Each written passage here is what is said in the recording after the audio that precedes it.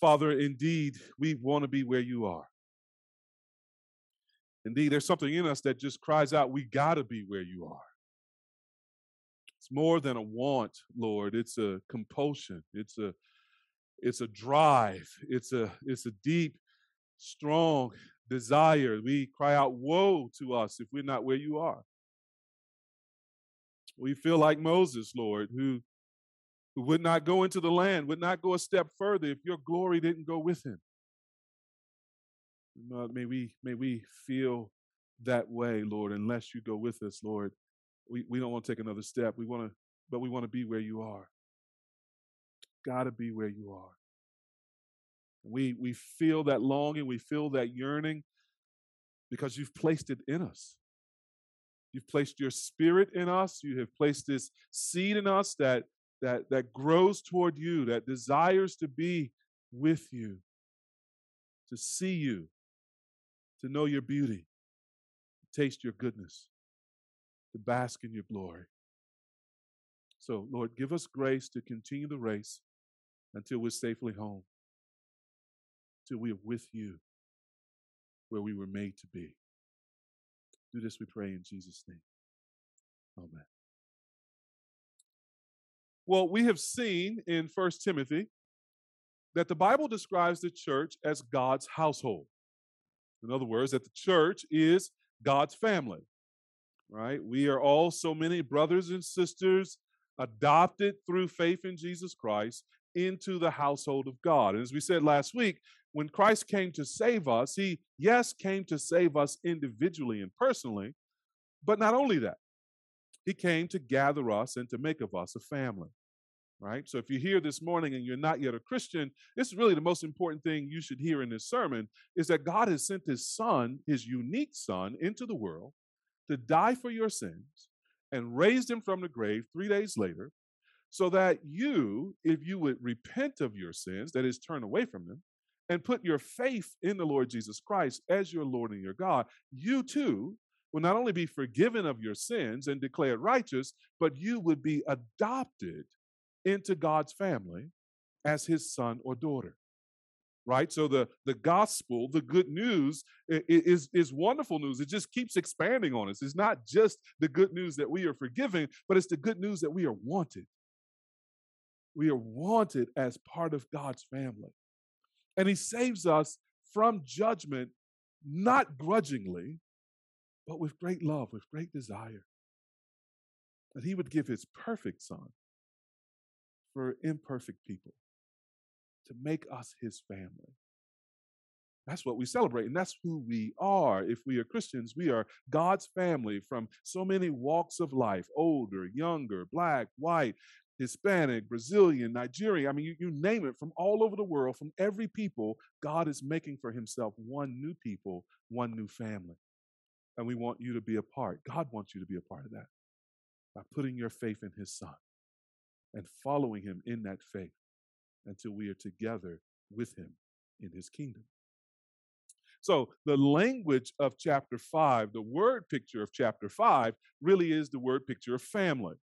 So in verse 1, treat older men, encourage older men as fathers, encourage older women as mothers. Verse 2, encourage younger, or I got the verses messed up, but encourage younger men as brothers, encourage younger women as sisters. This is family language, right?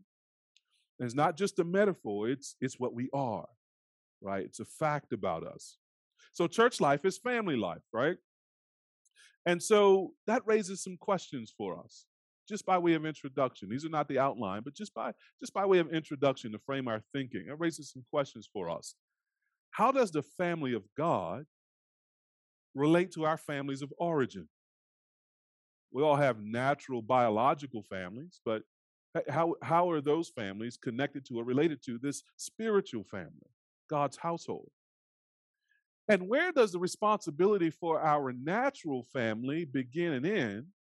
And where does the responsibility for our spiritual family begin and end?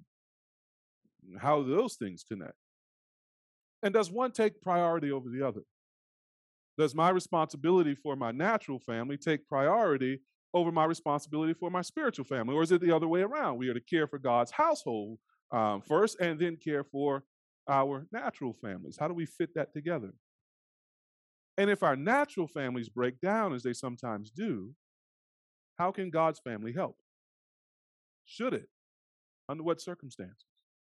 Those are really some of the questions that are kind of running beneath this text in 1 Timothy chapter 5 as we come to the particular case of widows and how the church is to care for older widows in particular.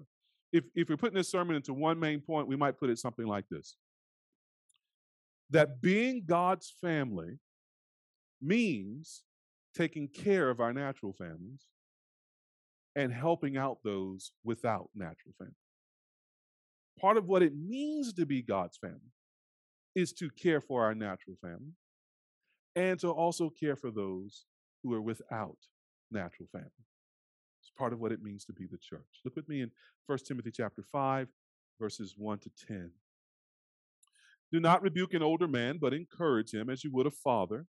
Younger men as brothers, older women as mothers, younger women as sisters, in all purity. Honor widows who are truly widows. But if a widow has children or grandchildren, let them first learn to show godliness to their own household and to make some return to their parents, for this is pleasing in the sight of God. She who is truly a widow, left all alone, has set her hope on God and continues in supplications and prayers night and day. But she who is self-indulgent is dead even while she lives. Command these things as well, so that they may be without reproach. But if anyone does not provide for his relatives, and especially for members of his household, he has denied the faith and is worse than an unbeliever. Let a widow be enrolled if she is not less than 60 years of age, having been the wife of one husband, and having a reputation for good works. If she has brought up children, has shown hospitality, has washed the feet of the saints, has cared for the afflicted, and has devoted herself to every good work. As we work through verses 3 to 10, I want to work through 5 questions. Ask and answer 5 questions with God's help. Number 1, here's the first question. Who is a true widow? Who is a true widow, right? That's what the text says in verse 3. It says, honor widows who are truly widows, right? That might sound a little weird to us because like, how you fake being a widow, right? Either that rascal gone or he ain't, right? So it's like, honor those widows who are truly widows. And biblically, a true widow, I think, is defined by about 3 or 4 things in this passage. Number 1, of course, they have no husband, they have no spouse. The spouse has died. That's what we typically think of as widows, and usually our thinking kind of stops right there. A spouse has died, they're a widow, and that's true on one level. But biblically, notice in verse 4 that a true widow has no children or grandchildren. You see it there? But if a widow has children or grandchildren, in the rest of the verse, let them first show godliness at home and show some return to their parents. Right? The implication is, in terms of what Paul means in verse 3, by true widow, that would exclude widows who actually have children and grandchildren, who have living family with them. Here's the third thing, verse 5. A true widow, notice there, is left all alone. That's just making explicit what we drew from verse 4 there, right? She has nobody else. There's no spouse, no husband. There are no children to provide, to lean on. There are no grandchildren to lean on. This is a woman who, in most every respect, is alone, is isolated, and therefore vulnerable, probably without means to care for herself in the first century world at that time. Okay? So that's who Paul has in mind. And verse 3 says, honor such women in the church. Honor those widows who are truly widows. But before we get to what that looks like, he gives us a second question or gives us a second statement in verse 4 that I want to turn into a question. And that's the second question we want to consider. What responsibility do we have for widows? What responsibilities do we have for widows? And notice what he says in verse 4. But if a widow has children or grandchildren, let them first learn to show godliness to their own household and to make some return to their parents, for this is pleasing in the sight of God. Now notice what's happening here. Paul is raising a question about a vulnerable group in the life of the church, in God's family. And he's raising the question of how do we care for these folks who are vulnerable in God's household. Now, notice he doesn't rush to, okay, church, you need a benevolence program, or you need a widow's ministry, or you need to just sort of jump in there and supply this need. Notice he defaults to family, right? That the responsibility for caring for widows are those children and grandchildren who are her descendants. That the family is the front line of care and provision for the family. And this is by God's design. This is from the very beginning of creation. God has ordered things in such a way that children are raised and nurtured by God's grace, by a mom and a dad who care for them and provide for them. And as that family grows, there are grandchildren that come along. So those children provide for those grandchildren. We're used to thinking of it in that direction, right? Moms and dads provide for kids. But here this text is saying kids and grandkids provide for grandma and grandpa, right? You've heard the cliche probably, what is it? Twice, once a man, twice a child. Once a woman, twice a child. So we are, in that sense, kind of children twice in our lifetimes. When we're actually literally children and we have parents caring for us. And when we are elders beyond the ability of providing for ourselves, and we have children and grandchildren providing for us. Once a man, once a woman, twice a child. And that all is according to the Bible, sort of natural responsibility of the family here. Notice again in verse 4, but if a widow has children or grandchildren, let him first learn to show godliness to their own household. Just to draw this out a little further, the biblical concept, or the sort of biblical concept of household wasn't just your immediate family, right? It was grandma, granddad. It's also servants. It's a bigger concept than just the sort of Western American notion of the nuclear family. Now, this text, I think, is running contrary to our culture, right? So we tend to think that the mark of maturity is individual independence. We leave home, we go to college, we get a good job, we start providing for ourselves, and then we're kind of atoms in the world spinning around nothing, right? Not orbiting anyone else except ourselves. But the biblical concept is even when you consider yourself grown, you're still orbiting around family, right? And you still have a responsibility to provide for family, not just yourself. And that notion of providing for family is bigger than just the nuclear family, the spouse and your immediate kids.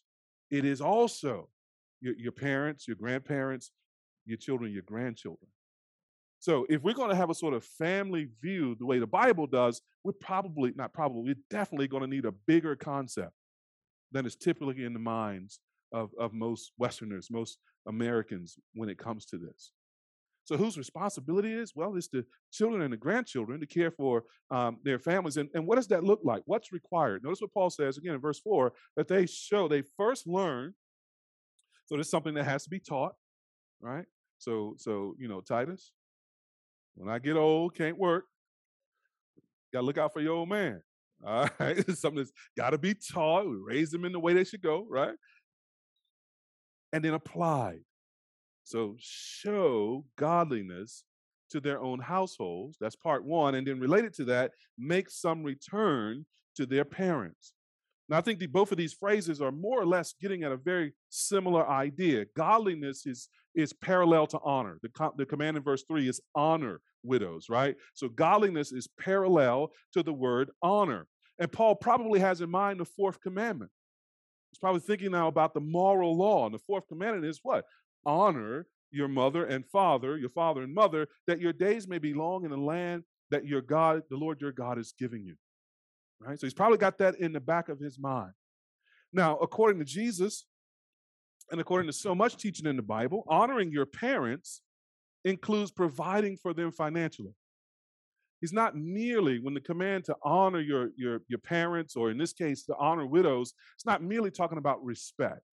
It's not merely talking about a kind of social honor, but he's talking about sort of financial provision as well. We can see this in Mark chapter 7. So if you keep your finger in 1 Timothy, turn with me to Mark chapter 7, verses 9 to 12. Jesus is in one of his many back and forward conversations with the religious leaders of his day, and they're after him about some commandment or another that they don't understand.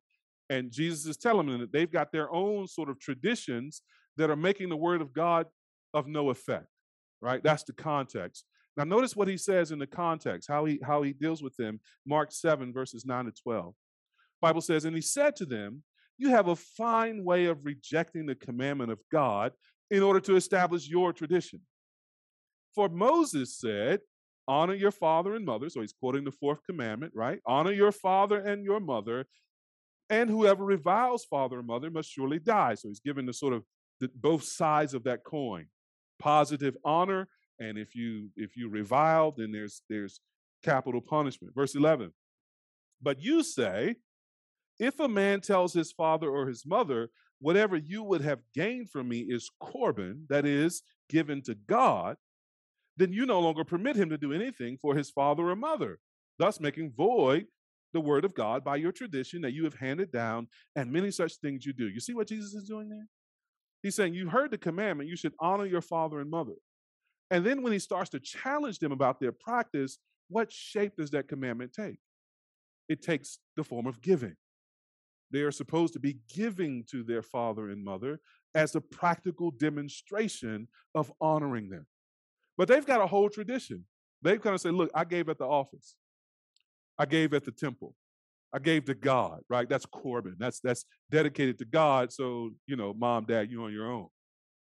And he's like, no, that's not the commandment at all. That's not the heart of the commandment at all. That's your tradition, which is making the word of God of no effect, right? So we're just drawn on this to see the illustration that honor is parallel with showing godliness, which is parallel with this notion of giving. It's what Jesus has in mind when he talks about honoring our father and mother. So they are to show their godliness by caring for their parents. And they are to care for their parents, notice, by making some return to them. So, children, college students, about a month ago, y'all got excited when I said your parents should be happy to give to y'all. Now, y'all remember that sermon. That's the only sermon you remember. Here now is the other side of that coin. You should be happy to honor your mom and dad by giving them some return on their investment, right? They have raised you for untold thousands of dollars. Some of y'all real expensive. Got grown folk taste, got independently wealthy taste. And mom and dad have been very generous to you in raising you and providing for you and caring for you over years. Now, it's time for you, when they reach this age of widow or what have you, it would be time for you to care for them in return, to provide for them in return, right? So there is inside the family, biblically speaking, this reciprocity, this give and return, that's meant to happen across generations, right? We often talk about generational wealth, but we conceive of that in one direction, don't we? We conceive of that of older persons leaving wealth behind for younger persons. But notice now, in the Bible, that generational wealth travels both ways, travels in both directions, right? That's what it means to live out the faith in our families. And notice what's said here in verse 4, for this is pleasing in the sight of the Lord. This is the second time Paul has used that phrase back in chapter 2, verse 3. Remember when he was telling us in chapter 2 to pray that we might live peaceful and quiet lives in all dignity and godliness, for this is pleasing in God's sight. Same thing here, right? That peaceful and quiet life that pleases God is just like this life here of caring for our elders, that pleases God, that is good in his sight. So if you want to know what God's will is, as we care for each other, part of what pleases God is that we would have a special reverence and honor and support given to the elders among us, to the widows among us. Y'all tracking with me?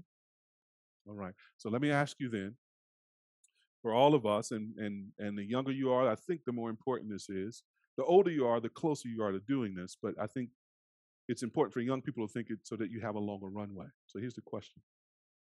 Do you have a parent you should be honoring with financial support?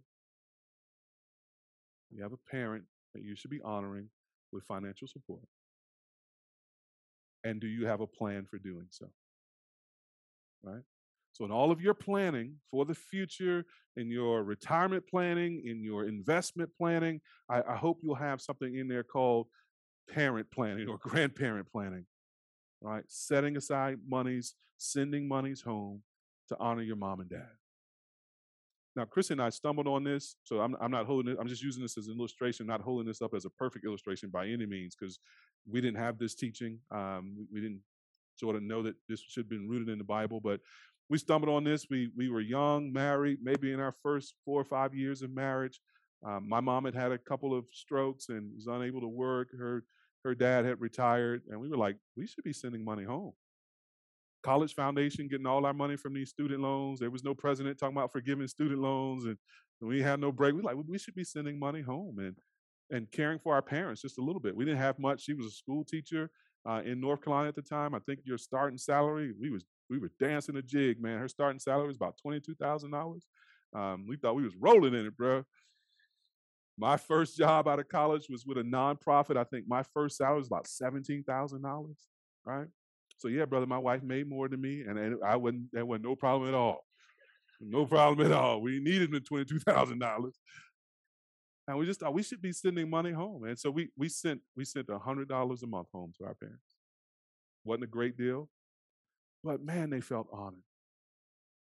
They felt honored, felt cared for. I don't know how many times they were like, that little piece of change helps. You know? I think of our brother, Pastor Dennis. I just look over him in the Washington family. You know, his mom lives with him, right? He and the family are doing precisely what's here in this text. They are living across 3 generations in that house, caring for each other and providing for each other. I know there are others here who do the same.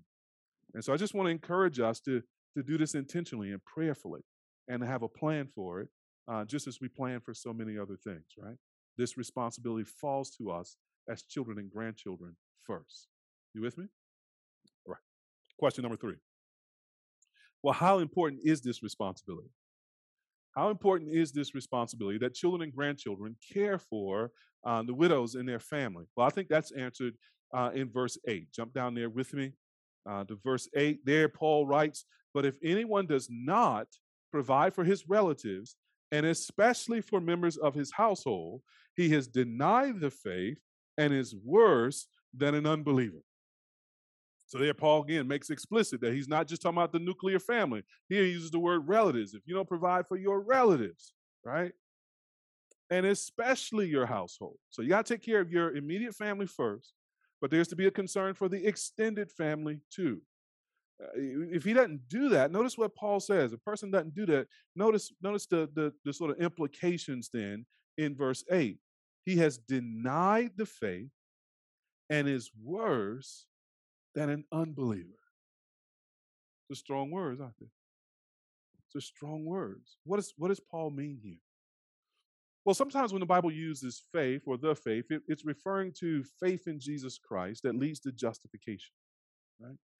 Other times, as in this text, when the Bible uses the term the faith, it's referring not just to our profession of faith in Jesus Christ, but the whole way of life that we call the Christian way of life. That's what Paul has in view here. And so he's saying here, now listen, if you don't care for your widowed mom or grandmother, even though you have the means to and the responsibility, then in effect, you have denied the faith. You've denied the whole Christian way of life. You have denied even that profession you make to be following God, to be following Jesus. Now notice he didn't say you have a weak faith. He didn't say you have an incomplete or imperfect faith. The word there is stronger. The word is active. He's saying by your refusal or by your failure to provide for your parent, your widowed parent, you have by that action actively denied the faith. You've contradicted the faith. You have claimed something by your life that is other than the Christian way of life. that is other than what God requires us as early as the Ten Commandments and all the way through now the New Testament church. That's how important this is. The home becomes the theater for the display of genuine faith. If you don't live your faith out at home, you ain't really living it out anywhere. Right? If the home is where the rubber meets the road and something as practical as whether or not we support our parents is how the faith is displayed, and we're not doing that, then we are, for a different reason, what Paul describes in 1 Corinthians. We're just loud cymbals making noise. We're just loud gongs making noise. We're just out here maybe talking about Jesus, but our very lives are not confirming what we're preaching in the most intimate and important relationships that God creates. So he said, you're denying the faith, and then notice, and are worse than an unbeliever. Right? So it's not just that, you kind of messed up your profession a little bit. It's like, yo, bro, you took like 5 giant steps backwards, right? Because the way God has wired the world, the way God has created society, family is a creation institution. It's right there in the early chapters of Genesis. So even people who do not know God do family. They take care of mom and dad, right? You can go to all kinds of societies that are not Christian societies, go to all kinds of people who are not Christian people, and because the moral law of God is written on the heart and written on the conscience, they do things that are often required by the law, like care for their parents. So when someone who professes to have the light of Christ and the knowledge of God's word doesn't do something that even pagans do, we make ourselves worse than unbelievers, right? That's how important this is. It's central to the authenticity of our profession of the faith. It's central to what the Christian life looks like. It's central to our evangelical witness, right? Caring for our family, to put it positively, speaks well of our profession of faith in Christ. Caring for the family speaks well of the gospel. And doing that on levels that exceed those who don't believe is part of what makes the gospel and the Christian life attractive. Right? And so he's calling us into this because this is crucially important. Now, again, I hope that you can see a few things about Christianity. Number one, Christianity takes the physical life seriously. We are embodied creatures, right? As embodied creatures, we have physical needs like food and water and shelter. And Christianity is not some kind of disembodied new age spirituality where you sort of act as if the physical doesn't matter and you just, all that matters is the spiritual. No, we are as human beings, both body and soul. And we are meant to care for both body and soul. And that gets expressed practically in how we care for family and how we care for each other.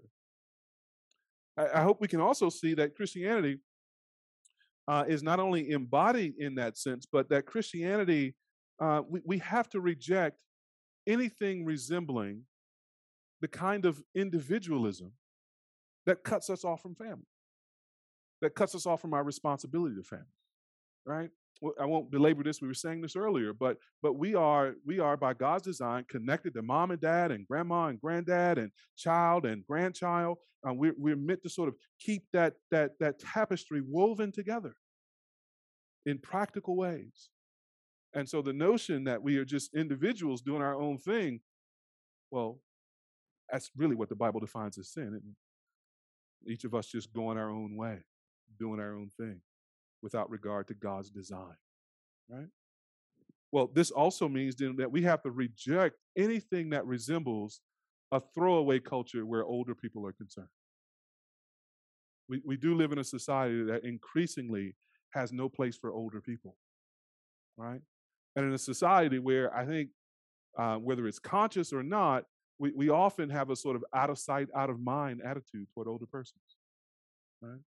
And so we have to be careful that we are not sort of giving in to that that sort of cultural influence, that we're not sort of treating elders as, seen but not heard, or maybe even better yet, not even seen and not heard. We don't throw people away in Christianity, young or old. For each person is made in the image of God and has unique and exquisite value because of that, right? Which means, I think, in terms of application, verses 4 and 8 should make us think really carefully about when and whether we use retirement facilities, for example, right? Those can be great blessings, particularly in cases with like full-time acute needs, right? Where someone's a harm to themselves or can't care for themselves, and we may physically have the inability of caring for them, right? So don't get me wrong, that can be a great decision, hard decision in every case, but it can be a great decision for a family. I'm just cautioning us against rushing to that decision and being motivated by a kind of selfishness or motivated purely by our own convenience, right?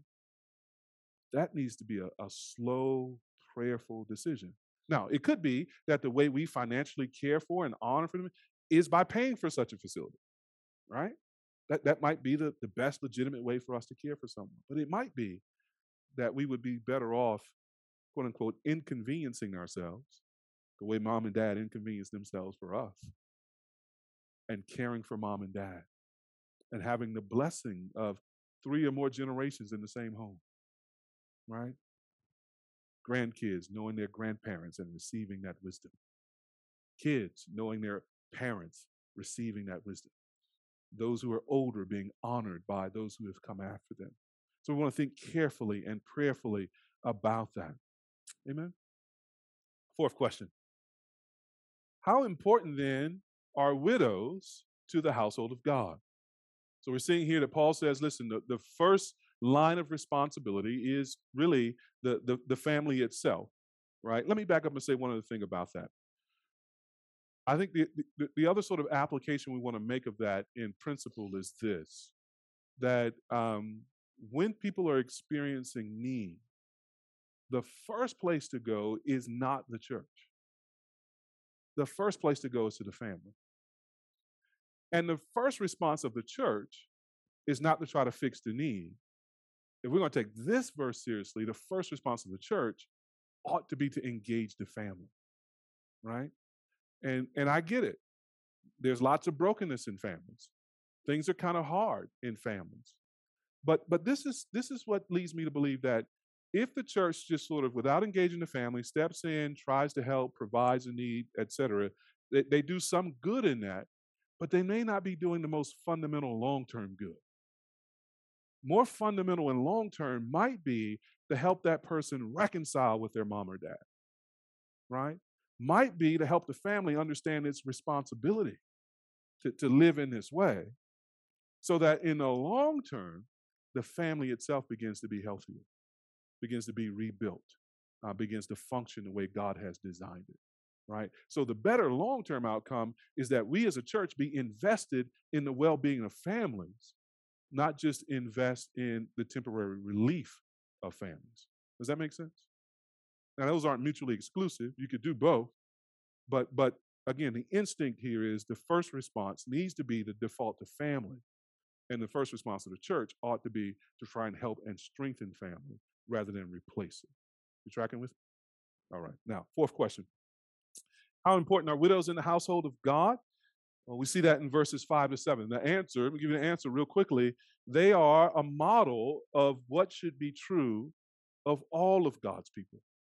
Widows are a model of what should be true of all of God's people. Notice in 1 Timothy chapter 5, verses 5 and 6, she who is truly a widow, left all alone, has set her hope on God and continues in supplications and prayers night and day, but she who is self-indulgent is dead even while she lives. Now, what Paul says about widows here, I want to suggest to you, is actually something that is exemplary for the entire family of God. This is what makes me think that Paul is really raising up widows here as role models, as people who are not just in need, but people who are also needed, right? We see that in 3 ways. Number one, notice what the widow's exemplify. They set their hope on God. They set their hope on God. Let your eyes look back at chapter 4, verse 10, where Paul there is talking about the apostles and pastors as he instructs Timothy in his duty. Notice what he says there about them, that they have set their hope in the living God. Pastors are not to be the only people who model that, right? There are other people in the congregation, hopefully all of us, who should be modeling that. And widows are particularly sort of situated in life to be a model of setting their hope on God, of trusting God when you have no one else. Her devotion is to Christ. They put all their hope in God, and that's what every Christian is supposed to do, and that's what every Christian needs a model of, right? And if we don't have a throwaway mentality about older persons and a throwaway or kind of I feel so bad for them mentality about widows, but really honor them, then they begin to shine forward as examples of what we're all called to live out when it comes to hope in God. Who demonstrates that more than someone who has no family, no means, and is all alone, yet keeps following Jesus? Here's the second thing. While they're exemplary, they're devoted to prayer. She continues in supplications and prayers night and day. Again, remember back in chapter 2, verse 1, where Paul talks about he wants us to pray all kinds of prayers for all kinds of people. Chapter 2, verse 8, where he talks about he wants men everywhere to lift hands in prayer without anger and without quarreling, right? So here now, the widows become examples of what he has exhorted the whole church to do. The whole church is to be committed to prayer. Well, who's praying more than the widows whose only hope is God? She's praying night and day, depending upon God. And beloved, I want you to know that if you want to know how to pray, I mean, you can ask your pastors. Hopefully, we're all men of prayer. And you can look at someone in your small group who may be, seems to you sort of fervent in prayer. But if you really want to learn how to pray, go approach an older saint. Go approach a widow who's been walking with the Lord longer than you've been alive, who's just got so much so much prayer collected in vows in heaven, right? Go learn from them. That's who is soaked in prayer over many years and has learned to wait on the Lord, right? And so the widow is praying this way. And interestingly, the New Testament gives us many examples of widows being sort of examples to us, models to us of prayer. Luke chapter 2. Remember the prophetess Anna? Anna was waiting on the Lord. Luke chapter 2, verses 36 and 37 tell us that Anna had married as a young woman, but only was married 7 years. Then her husband died. She becomes a widow. When we see Anna in Luke chapter 2, she's 84 years old. And she's in the temple praying, waiting on God, worshiping God. That's the model. Or think of Luke chapter 18, verses 1 to 5. The disciples come to Jesus and they ask Jesus to teach them to pray. And Jesus tells them a parable. He tells them the story of the persistent widow. There's a story about a woman who's a widow. She has no other family, and she has an enemy. And she's trying to get justice with regard to her enemy. So she goes to this judge, the Bible says, who neither fears God nor fears man. He don't care about nobody. Remember this story. She just keeps going to him. And finally he says, you know what? This woman going to drive me crazy unless I give her what she wants. And so he does. And Jesus uses this story about being persistent in prayer. It's a story about a widow. So often widows are sort of raised up in Scripture as sort of icons, as models of prayer. They are in need, but they're not needy. They require the support of their family or their church, but they're not burdens to the church. They are people who exemplify the best in God's household. They're spiritually minded, they're spirit-led. These true widows become the mothers of the church in so many ways, according to verse 1. Now, here's the third thing they model. See it there in verse 6. There's a contrast. So it talks about true widows in verse 5. Then in verse 6, it refers to those who are self-indulgent and dead while they live. It's ironic when it comes to sexual desire, older people, you may hear older people say something like this: I'm old, I ain't dead, right? I'm old, I ain't dead. That's the way of saying that they still have that desire. That desire is still alive, and their age is no hindrance to that desire. They even suggesting that that desire is an indication of life. And in one way it is, but verse 6 actually turns that proverb on its head, turns that sort of saying on its head. Verse 6 indicates that if a widow is self-indulgent, that is, if she gives herself over to her desires, if he gives himself over to his desires, if he or she lives according to the flesh and not according to the spirit, yeah, they may have that desire, and that desire may be an indication that something is happening there, but they live according to the flesh, then they are the ones who are actually dead, spiritually dead, because they give themselves over to that desire. So Paul now is holding up true widows as spirit-filled people who know how to live with self-control, who know how to live with chastity, who know how to take possession of their bodies and their desires and to aim it at Christ and the things of the Lord. So in that way, true leaders are probably the church's best teachers of modesty and chastity. I mean, think about it. They have known a spouse in the biblical sense. They know what it is to know someone in that way and to have that desire and to have that desire on some level satisfied, at least during the course of their marriage. But now they're called into a season to live with control over that desire.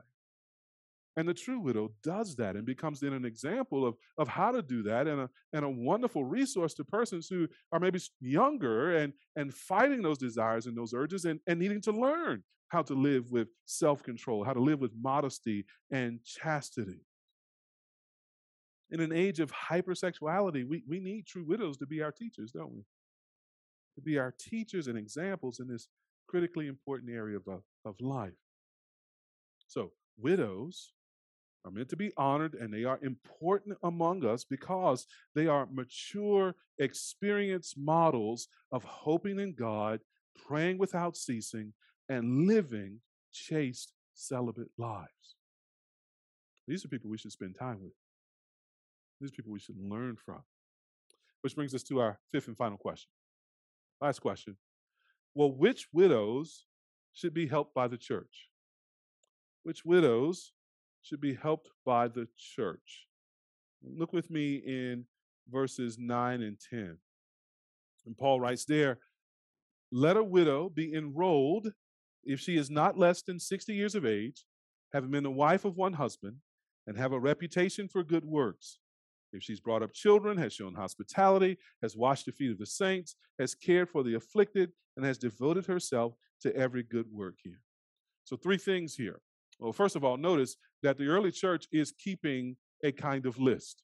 That's what Paul means when he talks about enroll. Let them be enrolled. Let them be added to the list of widows that the church now takes official responsibility to care for. Well, to get on that list, there are 3 things that should be true of the widow. Number 1, they should be at or over 60. I realized last week I asked some people to stand who were 60 and over, or I think I said more precisely, who are over 60. And someone who shall remain nameless said that I didn't say 60. So he stayed seated. All right. So if you are 60 and over, right? If you are 60 and over, right? That's the first qualification. That was interesting. I did a little homework this week. We often talk about the sort of the average age, the life expectancy in our day being longer than it was in the ancient world. And so I just went to look for some footnotes, some evidence of that. And I was surprised at what I found, particularly a very helpful article from the BBC. Actually, that proves not to be the case. The reason that we often believe that is in the ancient world, infant mortality was much higher. And in the ancient world, people were more likely to be killed in wars or by plagues and disease and things of that sort, right? So if you're now just averaging ages, then you're going to get a lower age range because of that. But if persons survived infancy and they weren't killed in a war or something like that, then typically they lived to be about the same age that we live today. right? So when Paul says, let them be 60 or over, it would be tempting for us to think, oh, they probably lived about 63, and then, this problem kind of ain't a problem no more. But no, actually, if you lived to be that long, there was a good chance you were going to live to be 75, 76, 77, about the same age that we live now, right? So Paul here now is sort of saying, listen, that last quarter of life, the sort of late years, post sort of workability and those kinds of things, that widow is to be added to the list, is to be sort of a mother to the church, and the church is to be her children and grandchildren, to care for her, to honor her in that way. Here's the second thing. It says there that in verse 9 that they should be the wife of one husband.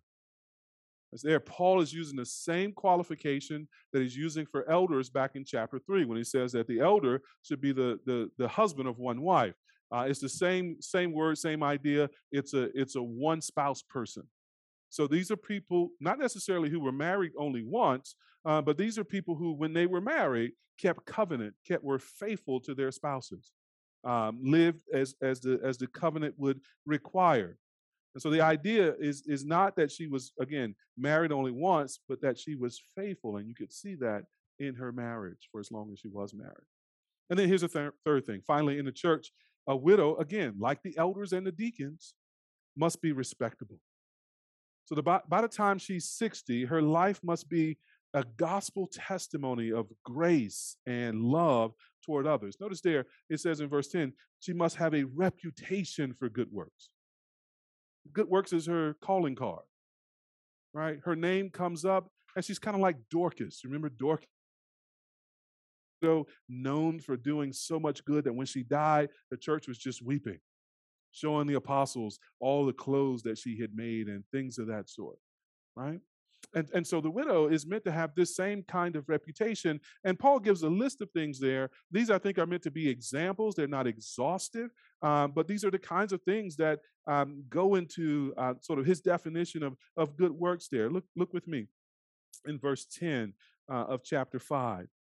He says, having a reputation for good works, then you get a colon, and then the examples. She's brought up children, right? She's shown hospitality. She has washed the feet of the saints, has cared for the afflicted, has devoted herself to every good work, right? So her life has been other-oriented in everything from raising her own children, who by this time must have died before she did, right?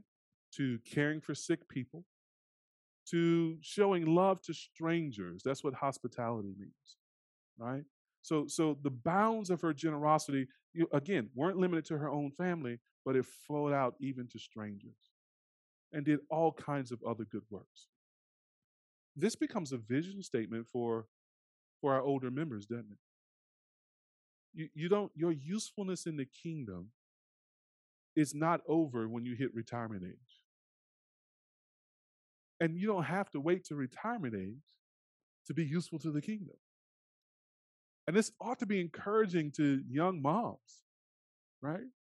Your raising your children counts in God's sight. So when Christians start talking about being superheroes, we got to go out there and do all this stuff for Jesus, and we got to take this mountain for Jesus. Okay, that's great, but go home. Raise your kids in the fear and admonition of the Lord. Honor your wife, honor your husband. Send money home to grandma, right? God's keeping track of that. Every nasty diaper, every runny nose, right? Every extra hour of overtime to buy shoes for the kids to go to school. Every braided hair, every conversation after midnight when you want to go to sleep, but they're worked up about some teenage drama or middle school drama or college drama. It all counts. It all counts for your reputation before God, and you're being honored among God's people. Right? So, beloved, I just want to encourage us not to sort of overlook the ordinary grace that's at work in our lives when we're doing things that feel like we're punching the clock or nobody notices.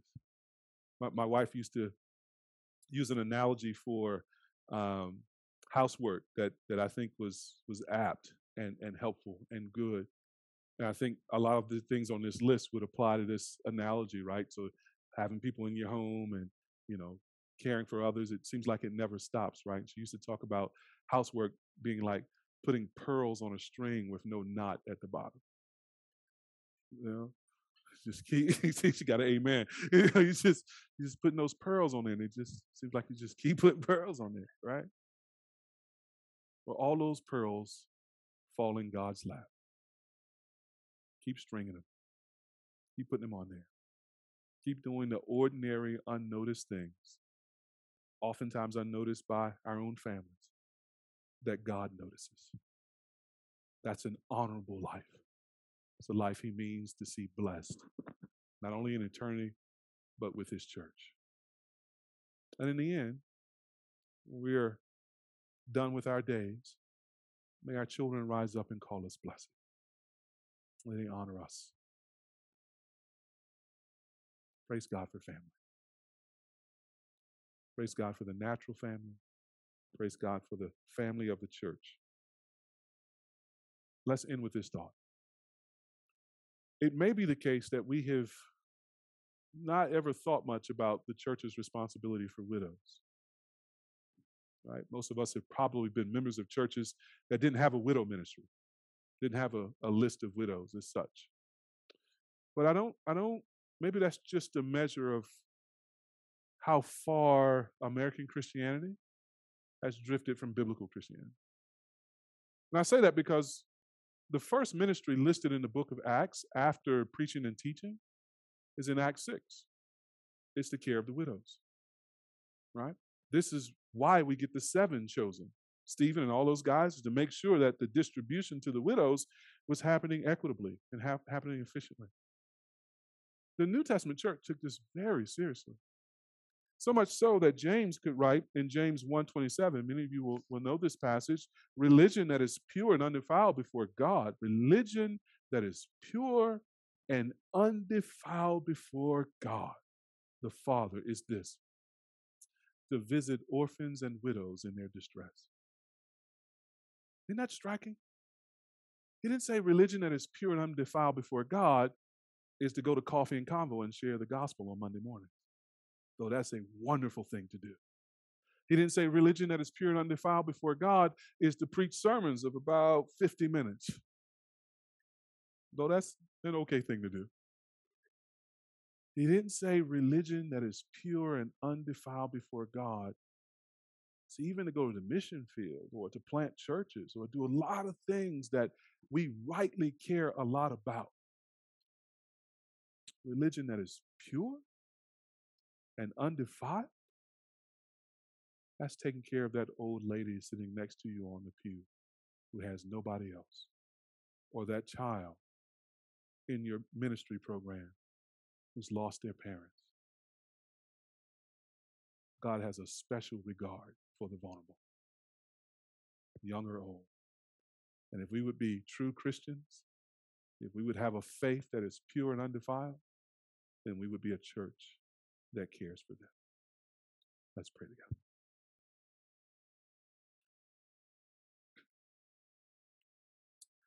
Father, we pray, give us this pure and undefiled religion that visits the orphan and the widow in their distress, and that keeps us unspotted from the world. We would be both of those things, Lord. We would be helpful and holy.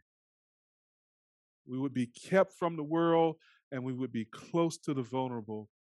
Give us grace to do so. And we pray, O Lord, that we would prove our faith by the care of our families.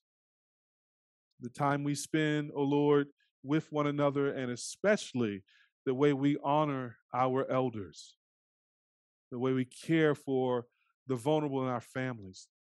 Let us do that, O Lord, as a demonstration of our faith. And let us do that as a demonstration that you have made a difference in our lives to such an extent that we are set apart from unbelievers who do the same thing.